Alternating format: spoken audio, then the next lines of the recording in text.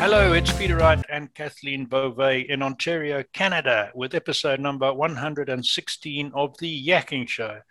This is the show for awakening you to new perspectives for the changing world we find ourselves in.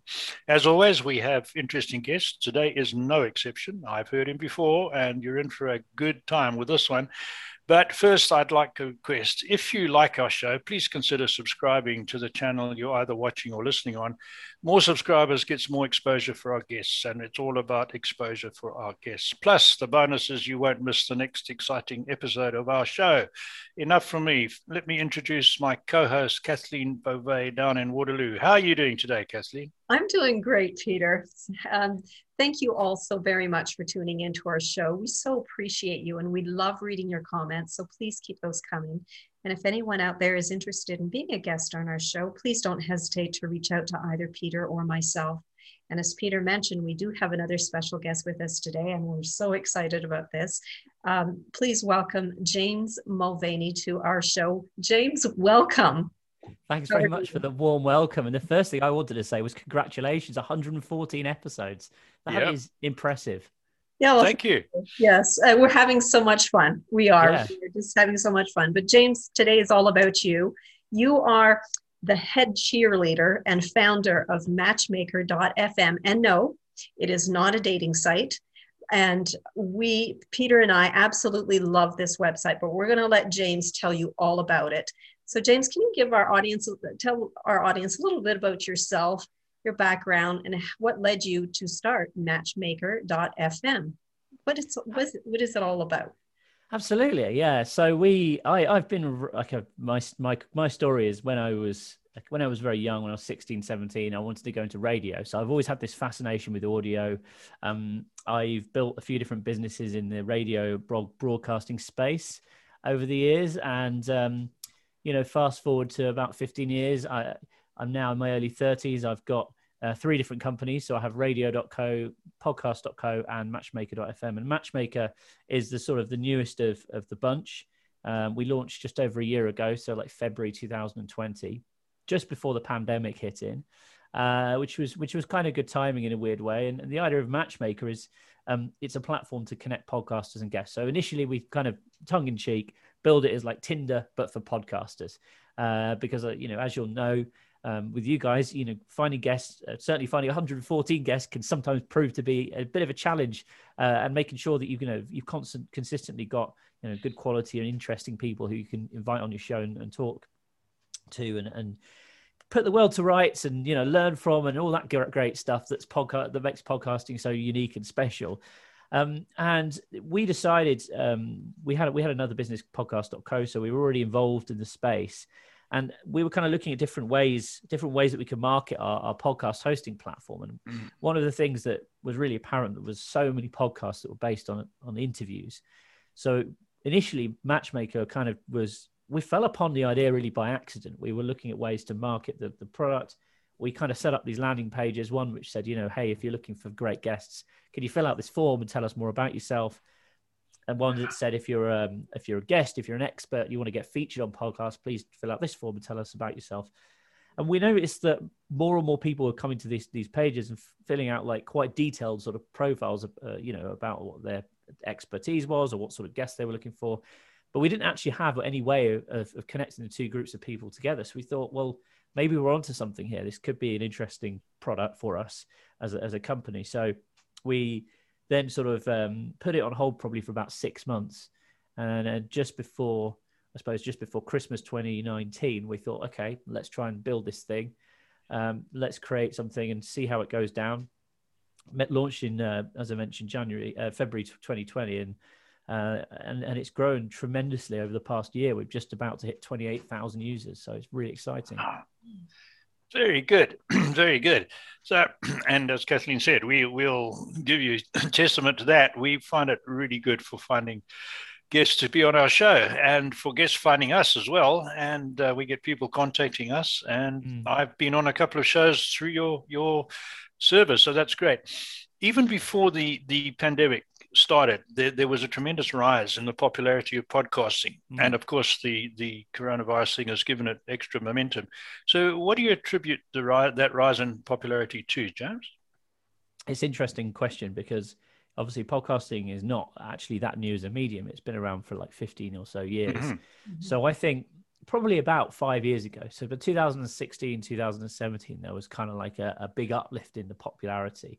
I think it's become more of a mainstream media. So before, if you go back 10 years, you had to listen to a podcast, you had to go onto the iTunes program, download the episode to your computer, plug your iPhone in or your iPod as it was back then, transfer that file. And that whole process was kind of quite techie, quite convoluted and probably reserved for like the enthusiasts. Whereas, nowadays everyone's got a smartphone in their pocket.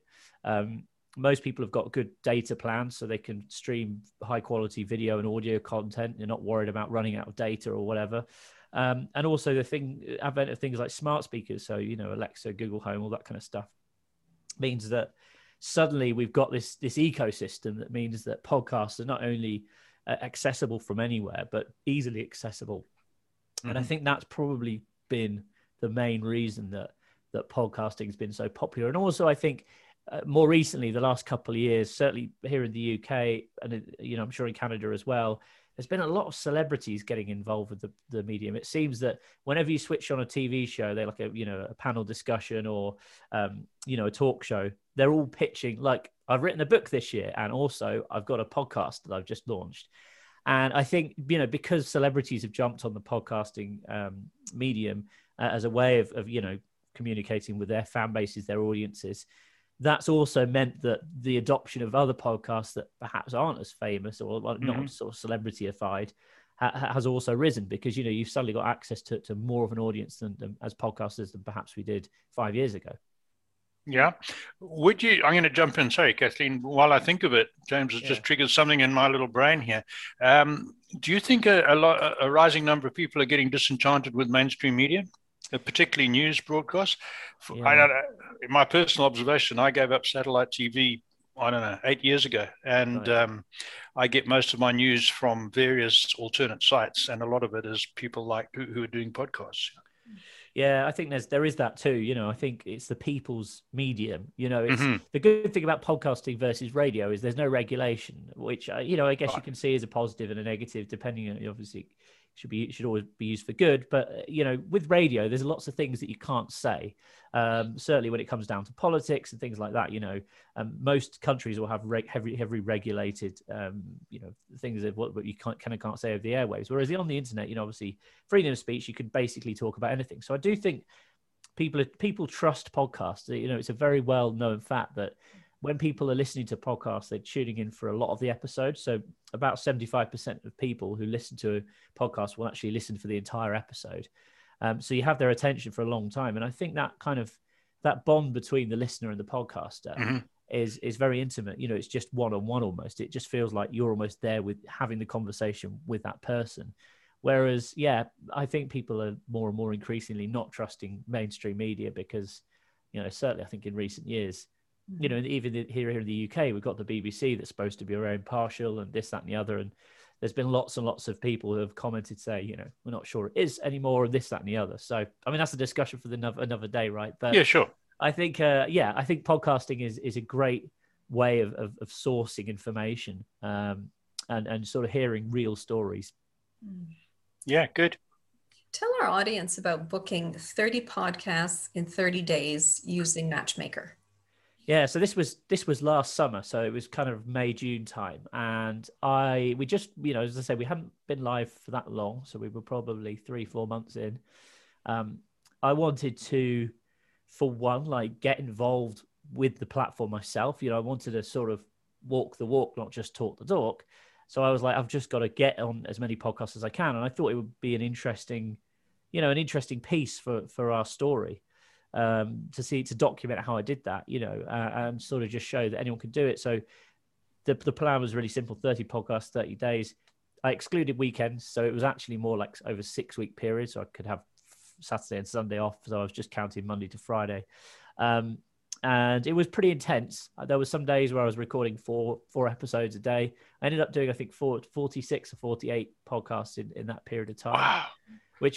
It was great fun. I loved it. It was a lot of work. It was quite an intensive thing. I wouldn't necessarily recommend that for everyone. I think because I'm in lockdown and I'm working it out of my home office here, it probably gave me the opportunity to do that. I think if I was, normally we're office based. I'm running 3 different companies now, 3 different sort of sites. So I've got quite a big team behind me, which is great. But it means that I quite often, have lots of meetings or have people coming up to me. But because I was in lockdown, it meant that I could quite easily jump in and out of podcasts. And I think that's probably been the same for a lot of people over the sort of past year. Yeah, well done. I watched your workshop when you announced that you were going to do that. Yeah. And you also had some really valuable advice for guests who wanted to be on other people's podcasts and for show hosts like us who wanted to get good guests on their podcast. You sort of so anyone who wants to know more, get onto James's site, and which we'll tell you about just now, and I think you'll find that somewhere along the line. I wanted to ask you about your other 2 activities, though, podcast.co and radio.co. Tell our audience a little bit more about those 2. Okay, so podcast.co is a platform to host your podcasts, which launched in 2018 or 19. Get confused. Yeah, I think it's 2018. And, we've made the process as simple as possible. There's lots of value-added features, so you can automatically turn your audio into text, so you can transcribe your episodes. You can create video clips to promote the best bits of your episodes automatically. You can also create private podcasts. We're seeing these are becoming increasingly popular, particularly for larger companies in the corporate space. Mm-hmm. So they might be using it as a way to communicate with, their staff, because people don't read newsletters as much anymore. So podcasting is a great way to engage your sort of stakeholders. And then over at radio.co, very different business, sounds similar, but we power radio stations. It's a live streaming platform.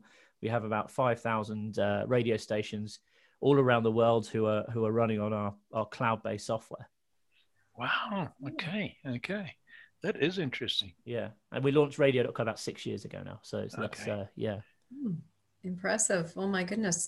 There are a lot of people out there that are doing podcasts these days, but are not able to monetize it.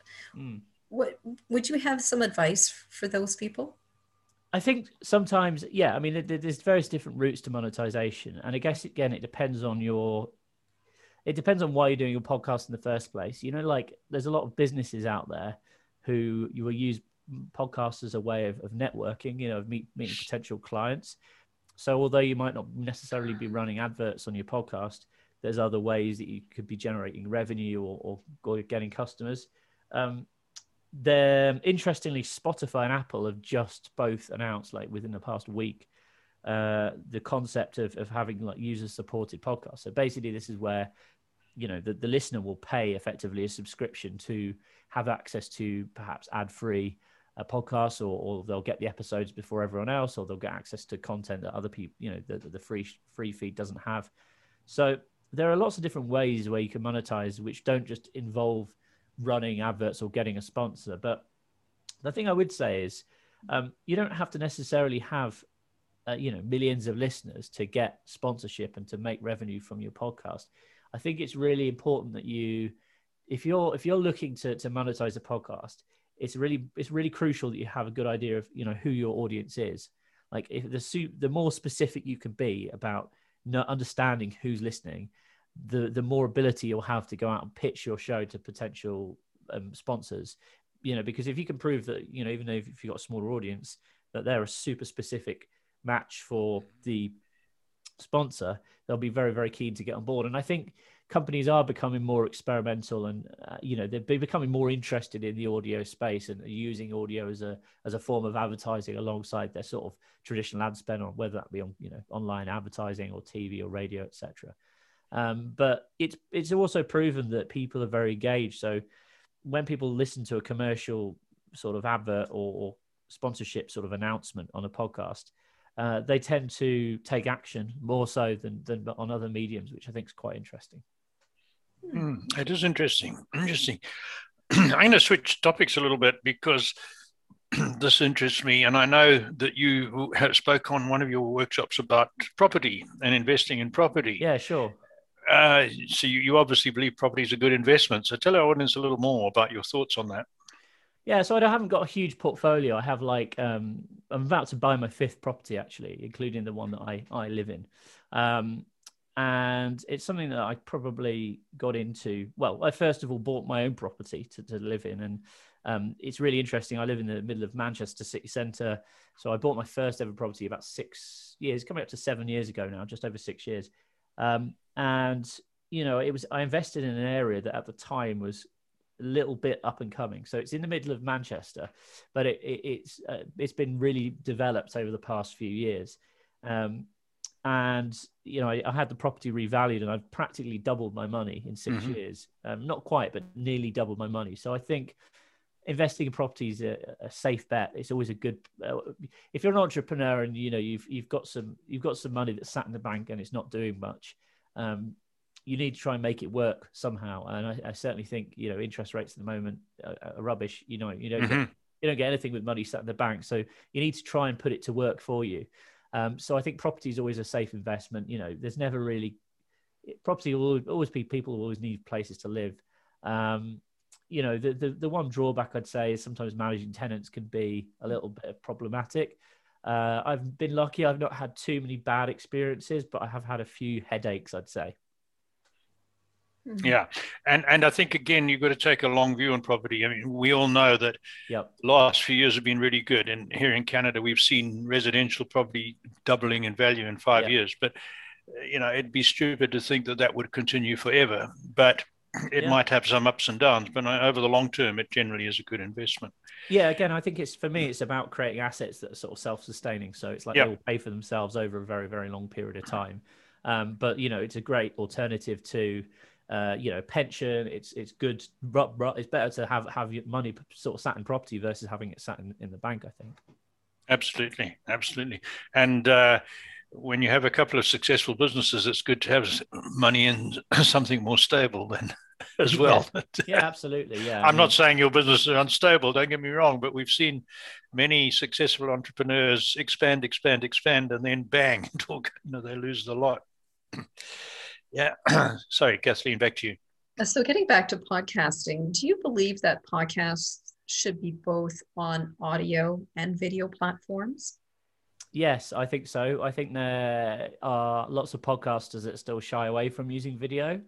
The main benefits for me is that some people like watching, you can kind of read people's facial reactions. And I've done a lot of interviews where, you can see the host or when I've been interviewing people, you can see them on video, but then you actually just turn it into an audio thing. But I kind of think, well, if like we're doing now, we could see each other anyway. You might as well capture that. Sure. The other really good thing about using video for your podcast is you can turn it into other assets, so you can easily post it on social media.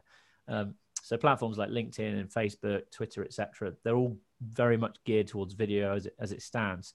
Interestingly, they're all sort of slowly realizing that they need to be like looking at audio as a way of communicating or allowing people to communicate too. But I still think, video kind of, people are scrolling through the feed. If they capture, if they hit on a video that looks interesting and you've done it right, it can be a great marketing tool for your podcast. Yeah, certainly our experience in the year and a bit that we've been going is that on average our videos get, I don't know, Kathleen, 20 times the listens or views that our audio does. I think the best performing audio one may be around 50% of downloads compared to the video version, and that would be the best, but most it's about 10%. And we push them both. Yeah, the YouTube in itself is just a huge search engine. People are always looking to find out information. So as long as you're capturing your videos right, and if you're uploading the full episode, talking about what is contained within that episode, people will sit there and listen. And quite often they will have that on in the background. But I still think, YouTube is if you're creating a podcast, there's no harm in creating a video and uploading it to YouTube. It doesn't really cost much time or energy really to do that, I think. No, it doesn't. Right. It doesn't. And there's software out there that makes it easy to strip the audio out of the video once you've added the bells and whistles onto it. It's not a big problem. Yeah. So I got one I got to ask you. We asked this of most of our successful business people who come on the show, and you're successful by any measure. So in your experience, James, if I was to ask you what's the biggest single characteristic that differentiates successful people from the average, what would you say on that? That's a good question. And do you know what? I don't think there's the answer's not always black and white. I think for me, like I think my success was due to the fact that kind of I started at a very early age. I was very, very inquisitive. I had like a very, very much like a need to learn different skills and try and master different crafts when I was young. And I think that was kind of what prompted me to start my businesses in the first place. And you've got to be creative, I think, as well. I think creativity is hugely important as an entrepreneur. I think, but again, it depends. There are some, like, for example, I'm not like a boffin when it comes to numbers, for example. I'm not like one of these people who sit there with spreadsheets, like doing profit and loss. And, I have accountants who do that for me. But there are some entrepreneurs who are successful because they're so vigilant with their numbers, you know what I mean? And they're great at doing that. So I think there's not sort of like a single characteristic. It just varies on the individual. But for me, I think it's always been kind of like creativity and just kind of like the love of creating things, building products and stuff, creating solutions. I guess people skills are important. I'm not trying to put words in your mouth, but I heard you say that you're managing 3 businesses virtually. There's got to be some good teamwork and good leadership to keep all that going, surely. Yeah, I mean, I've got about 33, 34 team members now. So some are working on different products and some working across both, but mostly we try and put everyone into different departments because each product needs its own sort of care and attention, and you've got to make sure that you don't take your eye off the ball on one or the other. But yeah, I think it's been interesting because, as I say, we're normally office based. So this year we have not been recruiting as much as we normally would in Manchester. So we have started taking people on remotely. Whereas we traditionally would always look for people to be, in the office. And I was very much just like, being there 9 to 5 myself was really important. I don't think we're ever going to go back to that way of working again, where, with the full team are in 5 days a week, Monday to Friday, 9 to 5. And, we have flexi time and things back then, but I think we're going to be a lot more flexible in terms of, if people want to work from home, they can. I still try to encourage people to come and use the office as a base because I do think, that's one thing I've missed is that face-to-face collaboration, kind of human interaction over the past year. But yeah, I think in some respects, we've coped pretty well as a company. We were we adapted very, very fast. I think just because a lot of our processes and systems and the things that we do are all kind of online anyway. It very much meant that when lockdown happened, and we actually went working remote probably like about 2 weeks before lockdown officially came into play here in the UK. But we did a sort of trial run day, like a day where we said, right, everyone go home, work from home, just to see if there was any problems. Right. But it was really smooth. And, I think because we're a modern company, we have a lot of modern practices and processes in place. It wasn't a scary thing for us. Whereas I've got friends who work for other businesses and there's been a lot more turmoil because they weren't ready. They weren't prepared for it. And, suddenly they're forced to kind of send everyone home and they kind of like, they struggle to kind of communicate, or they struggle to, like, in some cases the staff didn't even have the equipment to go and work from home and all this kind of stuff. So yeah, it's been an interesting year, but I think we've taken a few sort of golden nuggets from it, I think. Good. Yeah. Kathleen, we've got a couple of minutes. Can I jump in with another very quick one? Go ahead. Yeah. You look into your crystal ball, James. Where's podcasting going? 2 years down the track, what are we going to be looking at? Everyone asks me this. I wish I knew the answer because I'm sure that would make me very rich indeed.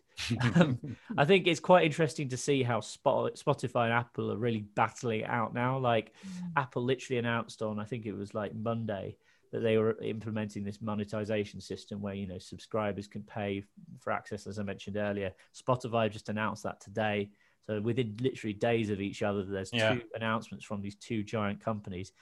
They're obviously trying to corner that market. These 2 businesses are trying to sort of absorb the market, which I think is a great shame. I think if podcasting becomes, controlled by one player, then it sort of loses its magic sort of the thing that sort of I was talking about earlier. It's like the people's media.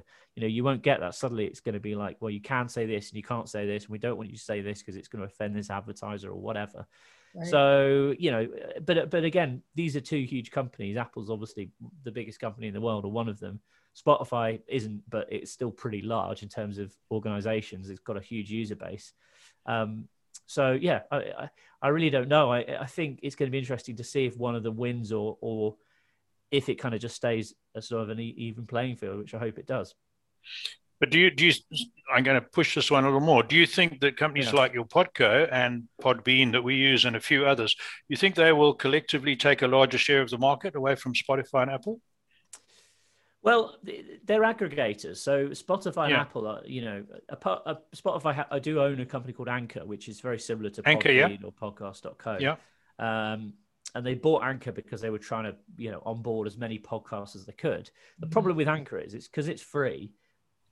Like 90% of the podcasts on there are just totally junk in terms of like there might be, I think when Spotify acquired Anchor, there was like 80,000 podcasts on Anchor, something like that. But out of those 80,000, there might have only been 5 or 10,000 that had got more than like 1 or 2 episodes. So there's just a lot of stuff that's like someone has an idea to start a podcast. They upload 1 episode, or they do like less than 10 episodes, and then they give up. Yeah. So does that really count as a good podcast? Of course it doesn't. So, I'm not sure. I wish I could kind of tell you what's happening. I think what's also interesting is obviously, if you've heard of the app Clubhouse, that's kind of come on. Yeah.